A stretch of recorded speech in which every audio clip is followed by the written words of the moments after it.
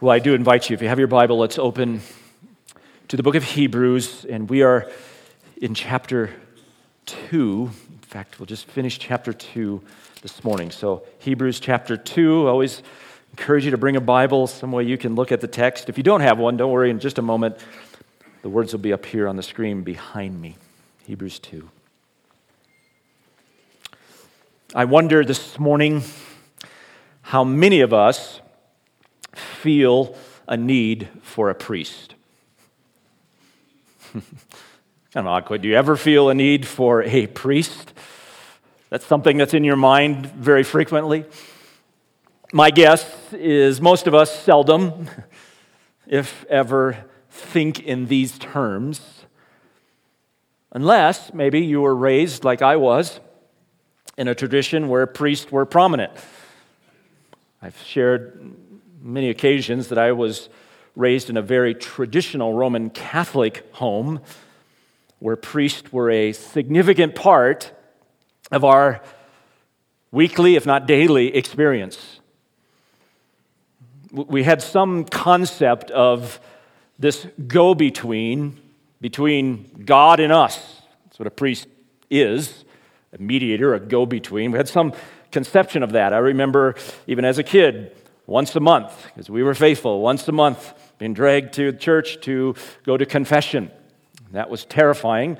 If you've ever experienced that, going into that little closet and with somebody behind the screen and confessing your sin so that the priest would forgive you and give you grace.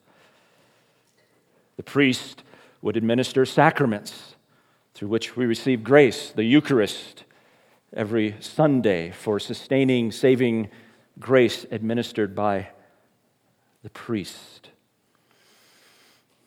I grew up in that experience, and I'm going to argue, even from the book of Hebrews, I think that's wrong. So I'm not condoning that. I think it's wrong. But I just mentioned that to say that we had some concept of the need for a priest, or what a priest was. It's interesting that in almost every major religion, there is some sort of priesthood. Some innate sense of a go-between between the deity and mankind. Almost every major religion has some kind of priesthood. However, when we come to the Bible, priests are not simply the exclusive domain of kind of world or pagan religions, but actually priests are the central feature of God's revelation in the Bible. As we think of the Old Covenant, the Old Testament that the writer of Hebrews will refer to so many times, at the heart of the giving of the law on Mount Sinai, great revelation of God on Mount Sinai that we have learned is mediated through angels, at the heart of that law is the design of the tabernacle, where God would symbolically dwell with his people. And inseparable from the tabernacle is the details for a priesthood. The institution of the priesthood. God's design. This is God's word. The priesthood, including, most specifically, the high priest. So much detail about the high priest. Here's a little image, picture of the high priest in the Old Testament. And there's a whole chapter just on his clothing. You know that, how significant this is. And then we get so much of the heart of the law about the duties of the priest and their offerings and what they did and how they represented the people before God and how they represented God to the people. So this is at the very heart of God's revelation in the Old Testament. A significant portion deals with priests. And the overall message, as you read the end of the book of Exodus and you read all of Leviticus and into Numbers, the big message of this tabernacle and priesthood is simply this. If God, who is holy, if he's going to dwell with his people, that's what the tabernacle symbolized, God dwelling in the midst of his people. If God is going to dwell with his people, there must be a mediator.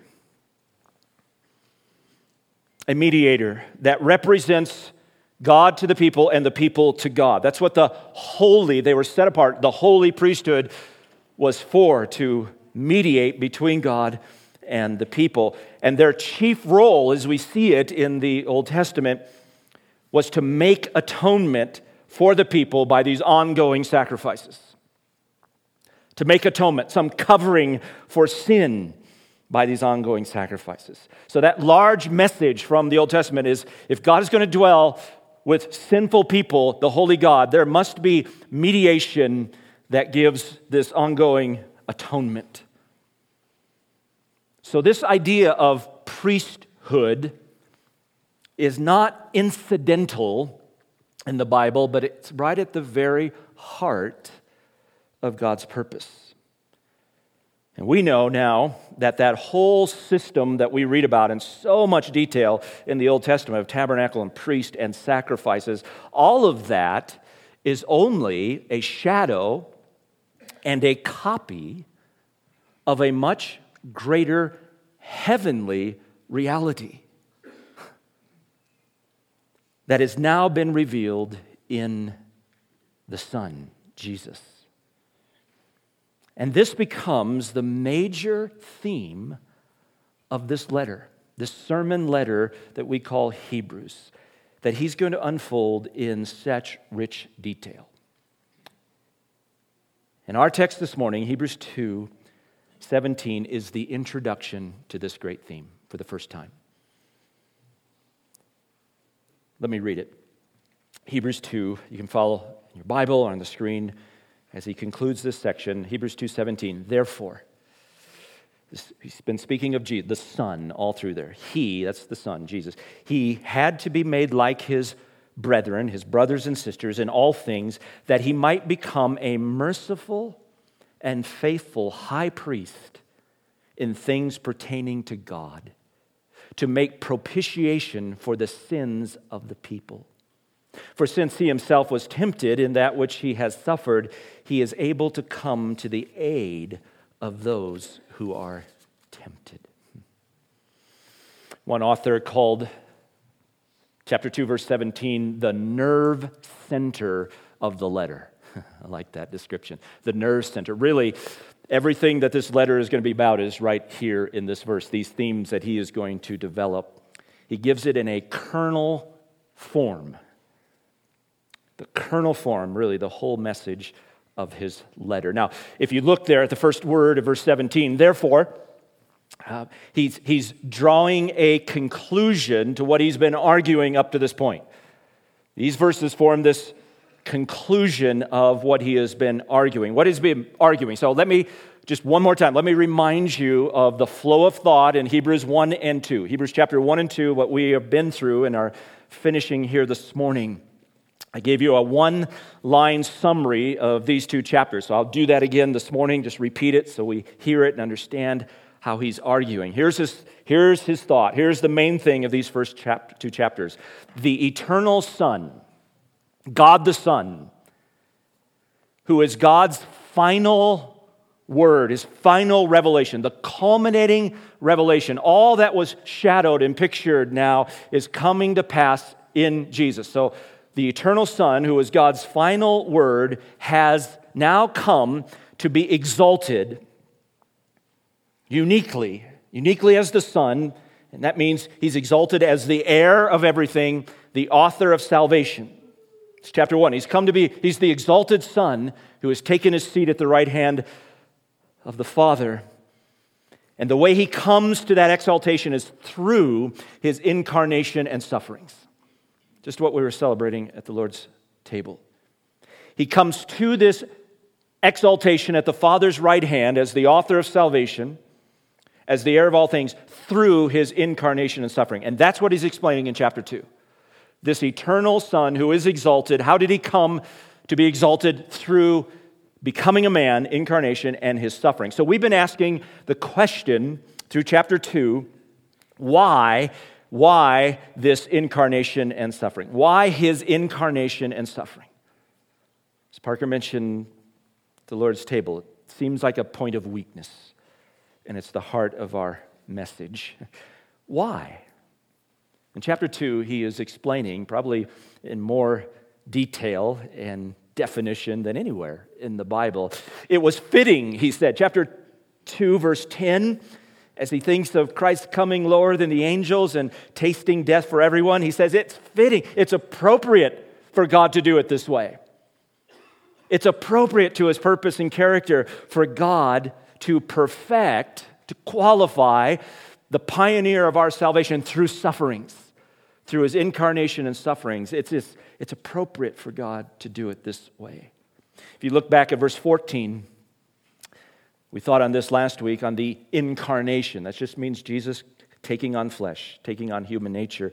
He said it in so clear words. Verse 14, since the children, that's believers, that's you and I, the children share in flesh and blood. That's a human nature, a mortal, weak human nature. He himself likewise also partook of the same. He took on this human nature that through death he might deliver us. He took it on to die. And it's his death somehow delivers us. He cancels the power of the devil, who has the power over death, and he sets us free from the fear of death. So we saw that last week. So verse 17, let's come to our text now. I'm going to put it back on the screen here so you see it. He's bringing this whole argument to a conclusion. Why the incarnation and sufferings of the Son? Therefore, hence, here's his summary, his conclusion. And listen, he's going to really say almost exactly what he said already, but he's just going to do it in fresh language and get us to his main theme. So if you just look at that verse, just follow him. Therefore, he had to be made like his brothers and sisters. He had to be. So that corresponds all the way back to verse 10 when it says it was a fitting for him to do it this way. There's a necessity of him taking on flesh and suffering.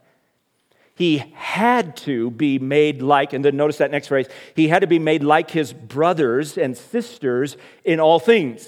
Again, that corresponds back to verse 14. Since the children share in flesh and blood, he likewise also partook of the same. He had to be made like us, that is, he took on our human nature and suffered. He had to. Chapter 2, verse 14, it says that he might die, but now he gives this fresh language that gets to his main theme. Do you see it? Why did he have to be made like us in all things? That he might become a merciful and faithful high priest. And now we've come to the very heart of his letter, the great theme that he's going to develop. Now, he doesn't develop it here. He does this often in this letter. He drops it in here, and then later on, he's going to develop it.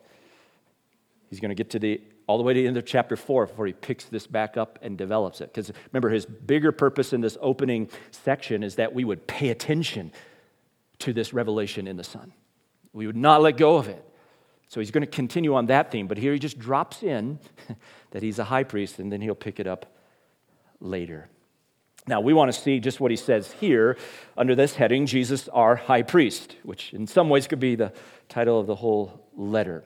So let's just, like we do every Sunday, let's just follow his steps here as he, for the first time, unfolds this idea of Jesus, our high priest. So notice, number one, first, his designation as high priest.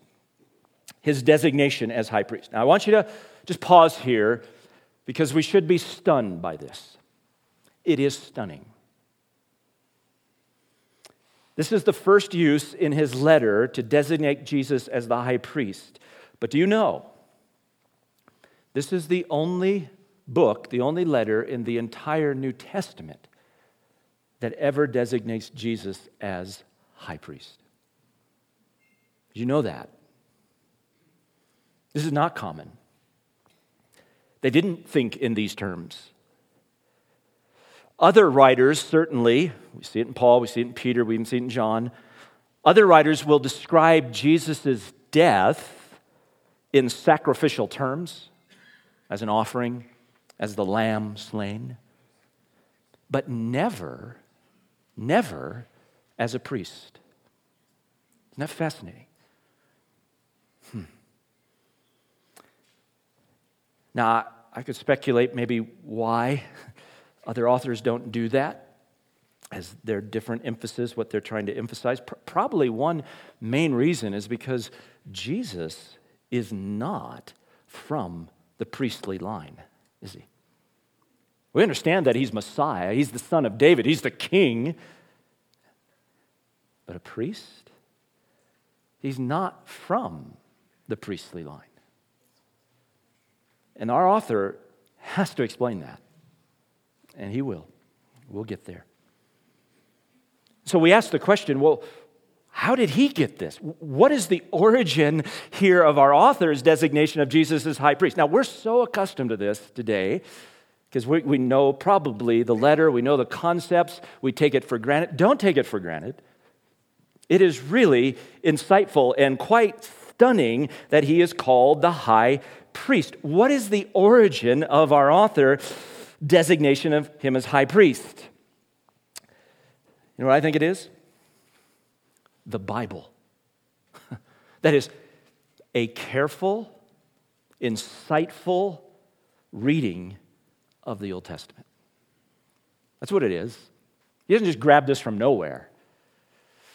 What we're in for in these remaining chapters is to watch the author go to the Old Testament and show you how to read it and that Jesus is the high priest. Namely, Psalm 110, verse 4, you are a priest, connection back to Melchizedek, connection to the whole sacrificial system. It is really rich what he's going to unfold. But we, mostly Gentiles, 2,000 years removed, we have to work hard to appreciate what it means that he's a high priest. Because we just don't swim in those waters. His Jewish readers who lived in this context, I mean, how thrilling for them to read. He's a perfect high priest, but that doesn't have the same punch to us today. So we're going to have to work in this book to let it sit on us in a really powerful way that we desperately need this, and here he is. So just start there, his designation. Just a couple things here under that. He becomes high priest. He becomes such by means of his incarnation and suffering. Now see his language there.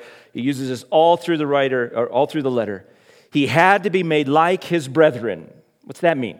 Well, he had to take on flesh and suffer that he might become a merciful and faithful high priest. That's how he comes to this designation as high priest. His title is through his incarnation and his sufferings. He becomes, that's the language, he becomes the high priest this way. That's why it's necessary for him to take on flesh, to suffer. Ultimately, is that he might be our high priest. It was necessary for him. He had to be made like us to become our high priest. Remember, priests represent the people before God. Priests have to be taken from the people. So a priest is, as I said last week, priests aren't demigods. Priests are taken from the people, so he had to be made like us fully if he is to be our high priest. He represents us. So look at the language there again, verse 17. He had to be made like his brethren in all things, that he might become a merciful and faithful high priest in things pertaining to God, which is this way of referring to that he might represent us before God. We're dealing with things about God here. That's why we need a priest. From God's side, we desperately need a priest, and he had to be made like us that he might represent us before God. He's going to pick up this theme later in chapter 5 about what that things pertaining to God means, that he represents us. These are the things that really matter, whether they're on our radar or not. The things pertaining to God, our relationship to God, our representation before God. That's why he had to be made like us, to represent us. Now, notice also in this designation of high priest, it says, what kind of high priest is he? Do you see it there in verse 17? That he might become a merciful and faithful high priest. Merciful and faithful. That is, the result of his faithful work as a high priest is mercy. He is a faithful high priest. He perfectly obeys the Father. His faithful obedience in this office, in his sufferings. He does not fail. He does not falter. And because of that, he's full of mercy. It leads to mercy. Just enjoy this. He's a merciful and faithful high priest. He's not an aloof high priest. He's merciful and faithful. He's full of compassion. He's full of careful consideration of our weakness. That's the kind of high priest he is. And we'll see why he's that way. He's going to say it in verse 18. That's the kind of high priest we have. That's why his becoming like us and his sufferings and being tempted are essential to his priesthood. If he's going to be a merciful and faithful high priest who rescues us. So that's his designation. Number 2, next step, notice his chief work as high priest. His chief central work as high priest. Now, again, if you're not familiar, what was the chief work of the high priest under the Old Covenant, under the law? You think of the tabernacle or the temple. Well, his chief work was to make atonement for the people on the Day of Atonement. It's the uniqueness here, one of the uniquenesses of the high priest, right? Over just other priests. His was the role on Yom Kippur, the Day of Atonement, to enter the Holy of Holies one time a year with blood and to sprinkle the top of that ark called the atonement cover that was seen as the footstool of God, to sprinkle it for the atonement, the covering of sin of the people, their cleansing once a year. That's the great work of the high priest. Now, I won't say much about it because our writer is going to go into detail about this. We'll get there. But notice, so what's the chief? Where does he go right away when he says that he became like us to become a merciful and faithful high priest in things pertaining to God to, what's it say? To make propitiation or atonement for the sins of the people. So what's his chief work? To make atonement. That is to purify, to cleanse God's people of sins, defilement, and guilt. That's his chief work. To make atonement, covering of our sin, purifying, cleansing of sin's defilement that keeps us from the presence of God, and our guilt, the penalty of sin that is removed. He purifies. And that work of atonement results in our forgiveness, our reconciliation. You familiar with the word atonement? All through the Bible. Our English word, at one. This covering of sin, this purifying that leads to reconciliation with God. It's the idea of the word. It leads to peace. That's what he accomplishes.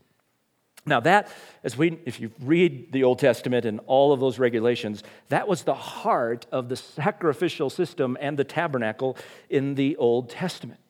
Over and over and over, these sacrifices through the year, and then on the Day of Atonement, the great day of atonement for the people, the necessity of atonement by means of sacrifice that was just ingrained in the people. If God is going to dwell with us, the necessity of atonement, my sin. And how is that atonement achieved? By the shedding of blood. That's how. But notice here a little closer how he describes this atonement, the word he uses. I want to highlight this.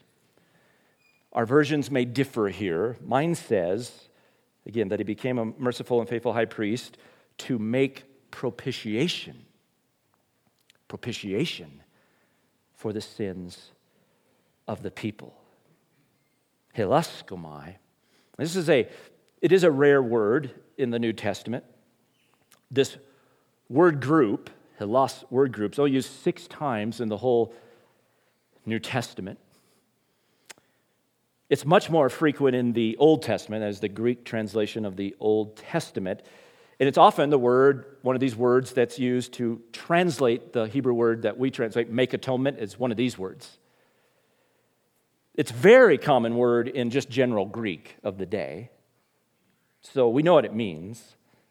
What is this word group that mine translates propitiation? Maybe yours says make atonement. That's fine. Just to understand what the word means. Well, the word used here means to appease or to placate someone's anger to make them favorable. So that's the way it's used all through just common Greek. Sometimes in reference to those Greek gods Parker was mentioning that they worshiped that were caprice and could fly off the handle and get angry for all kinds of things. And so the people are always trying to do something to placate, to appease them, to make them favorable, some kind of sacrifice for them. Now we might think, well, that kind of language seems really inappropriate to the Bible, to the New Testament. God's not like that. And yet the authors selectively, like I said, only a handful of times, use this language because they're trying to communicate something really essential about atonement. Namely this, atonement includes the turning away of God's righteous anger by God-provided sacrifice. That's this word. So, at the heart of atonement, it's not just, we talk about removing our sin. Well, that's true. Removing the defilement of sin. That's true. But the real issue with sin is that it evokes the just judgment or wrath of God. That's at the core. And so all through the Old Testament, when they brought those sacrifices, those whole burnt offerings, there was an implicit idea that they were in place of you. You deserved this judgment. The sacrifice received it in your place. So this idea of propitiation or turning away the anger of God, the just wrath of God, is all through the Old Testament, and it's carried on here to the New Testament and what Jesus does. Because sin always evokes the just, righteous anger, wrath, judgment of God. Always. That's who He is as God who is holy. He has an innate opposition to evil in all of its forms. Always. It's definitional to God. It doesn't stop ever being holy. Now, He can delay the execution of that judgment in His long suffering, but it always arouses rightly that right just anger. It's not like us flying off the handle. It's not like the Greek gods and being caprice. It is His steady, unrelenting, uncompromised antagonism to evil in all of its forms. And that must be removed if we are going to be at one, that is reconciled to God, peace with God. So that's what the author's saying our high priest has done, just like the high priest in the Old Testament would do that with those blood sacrifices. So our high priest in Jesus became man, became like us to make propitiation. It's a good one. I know we don't use that word much, but I would argue, hang on to that word. It's just one of those unique words that we should keep because it so communicates this idea of God's just wrath being removed. Now, the Bible doesn't have any pagan concepts of God, as I said, in flying off the handle and a caprice kind of anger. The Bible is clear that it is in His love, God's love, that gives His Son to make propitiation. It is God's love that provides the propitiation. It's not human beings trying to do their best to make sure God is favorable. God's love provides it. So, just get this. Jesus making propitiation, His sacrifice, does not make God loving. He is love. He's love. Christ's sacrifice doesn't simply turn the wrath of God into the love of God. It's His love that provides the Son to be the propitiation. At the same time, God, in his love, is full of wrath against us, sinners, and in that love provides a way to turn away his wrath. That's the gospel. That is, he makes provision in his love. He makes provision so that his love may realize its full purpose of us as children. That's what's in the cross. Now, we'll come to much more, but again, right there is our greatest need. Whether you feel that this morning or not, you, me, we desperately need a priest who will turn away the wrath of God from us. And that's who Jesus is. So whether you live consciously of your need of a priest, you have a need. It's the greatest need of your life. And we have such a priest who has done it. We'll see how he does that. He doesn't explain here. Doesn't explain at all. Doesn't even mention here clearly his death. We'll get to that, how he does it, how he fulfills all of what was pictured in the Old Testament. But just now know we have this great high priest. Now let me get to the third, final. His present help as high priest. So we see his chief work. He's going to explain that. But now he ends this section with his present help as high priest. Our author concludes by returning to his pastoral purpose. It's never far from him. So he's going to connect Jesus, high priest, making propitiation for, verse 18, he's going to relate that now to our present condition, our present need. He's going to connect this priestly work of Jesus to our present condition and need for perseverance in face of daily pressure to compromise our faith. Remember, that's his great pastoral purpose in this book. Hold fast to Christ.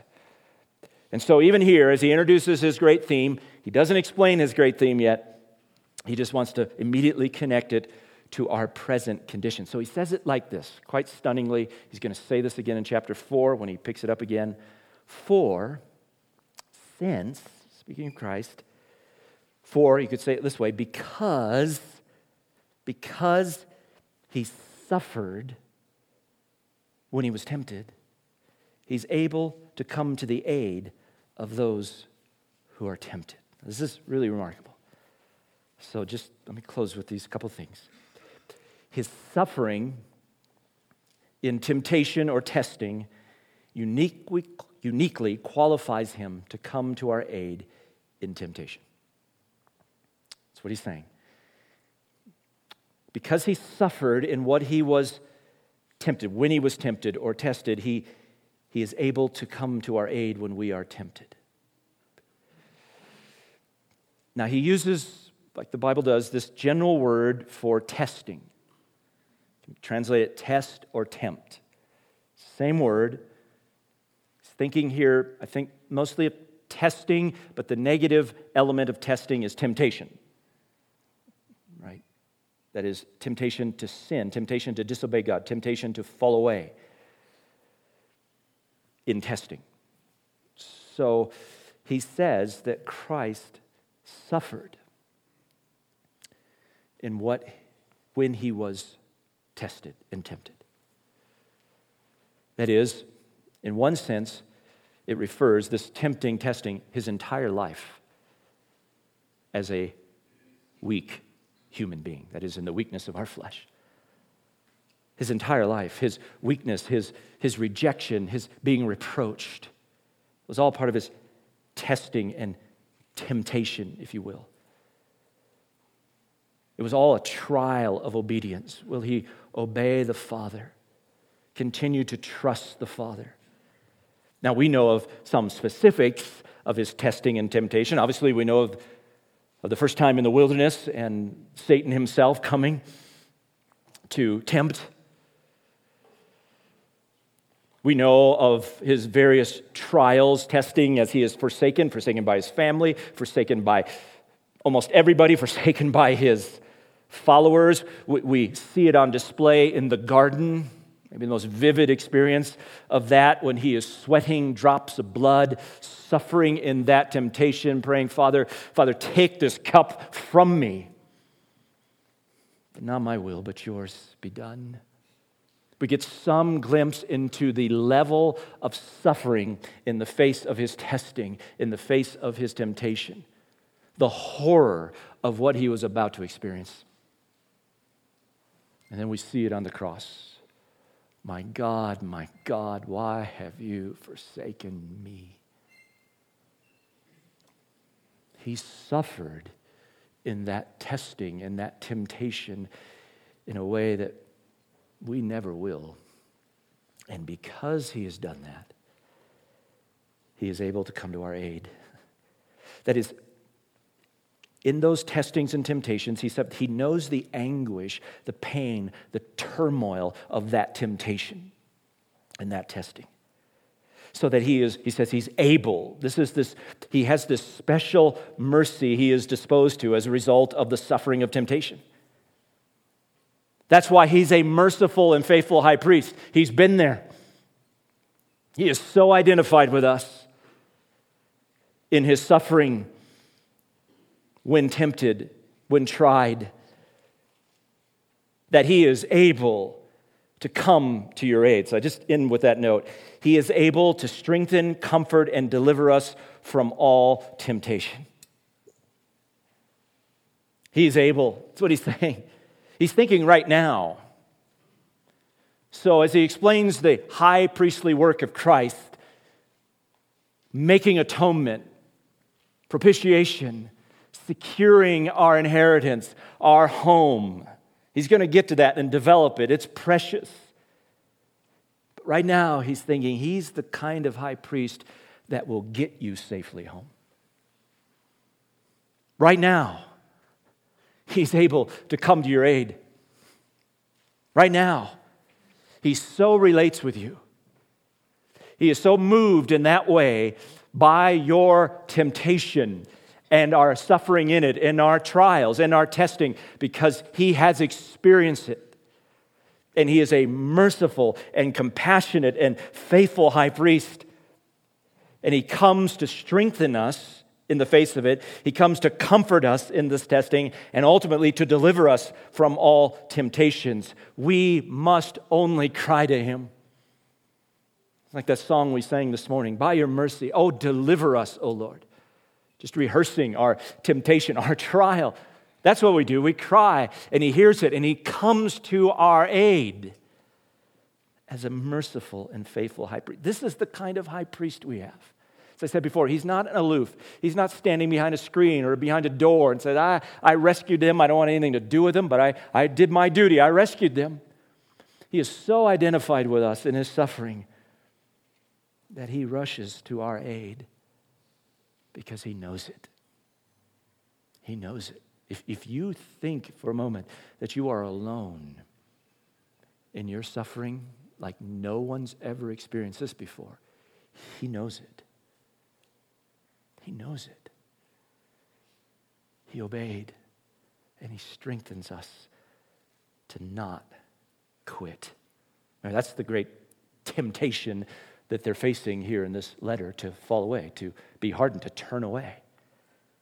No, call on him. He will bring you home. So what a glorious truth. As I said, the reason he took on flesh and his sufferings was not only to achieve our atonement, but was to be this kind of high priest for us. Merciful and faithful to come to your rescue and bring you home. Do you know him? Is he your high priest? Do you know your need for this priest? Do you feel it? I hope you do. And then I hope you're secure that he has done it. And in the face of daily pressure, cry to him. Come rescue. And he comes. Let me pray for us as we continue on this, Lord willing, next week. Let's pray. Oh, Father, we are so thankful that you in your love gave your Son to become like us and to experience this great ordeal of suffering in his testing and trial and temptation, that he rescues us.